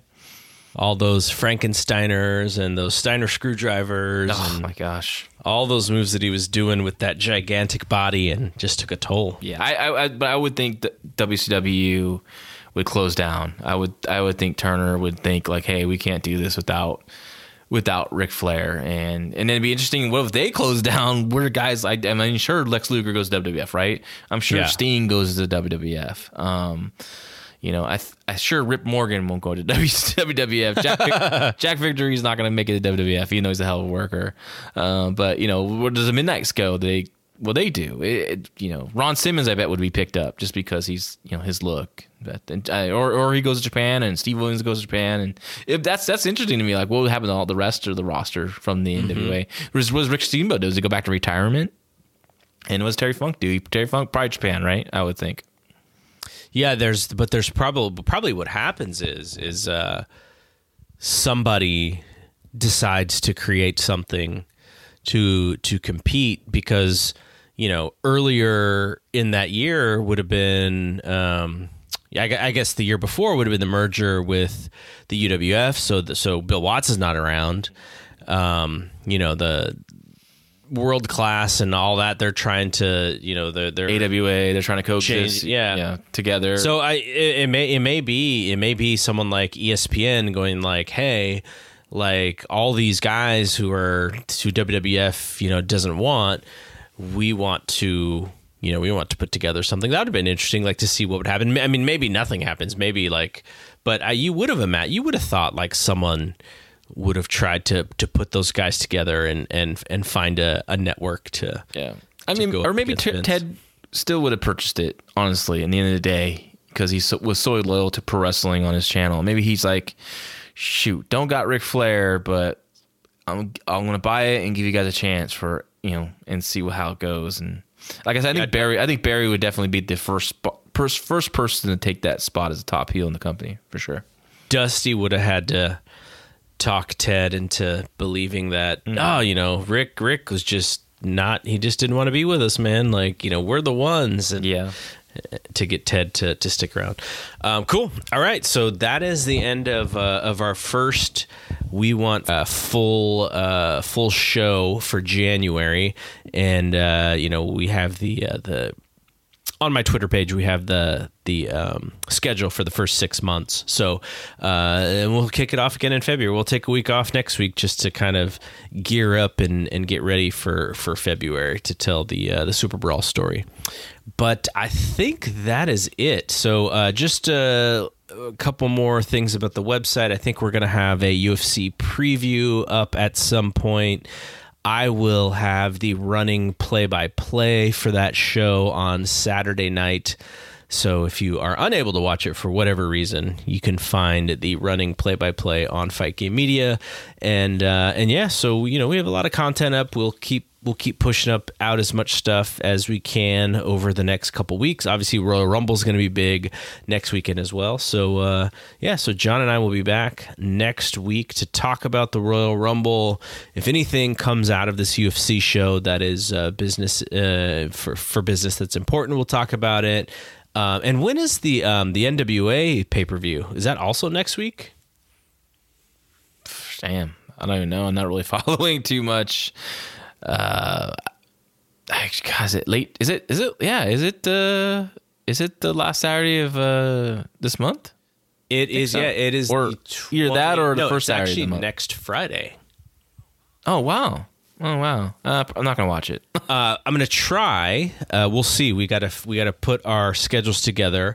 Another person who is in our group, Matt Mixon. He has a podcast with some friends, and he is super hyped for the NWA product. So we're going to try to put something together. If we can, it'll be along the lines of a preview for the Hard Time show, which means I got to catch up because I haven't watched in a little bit.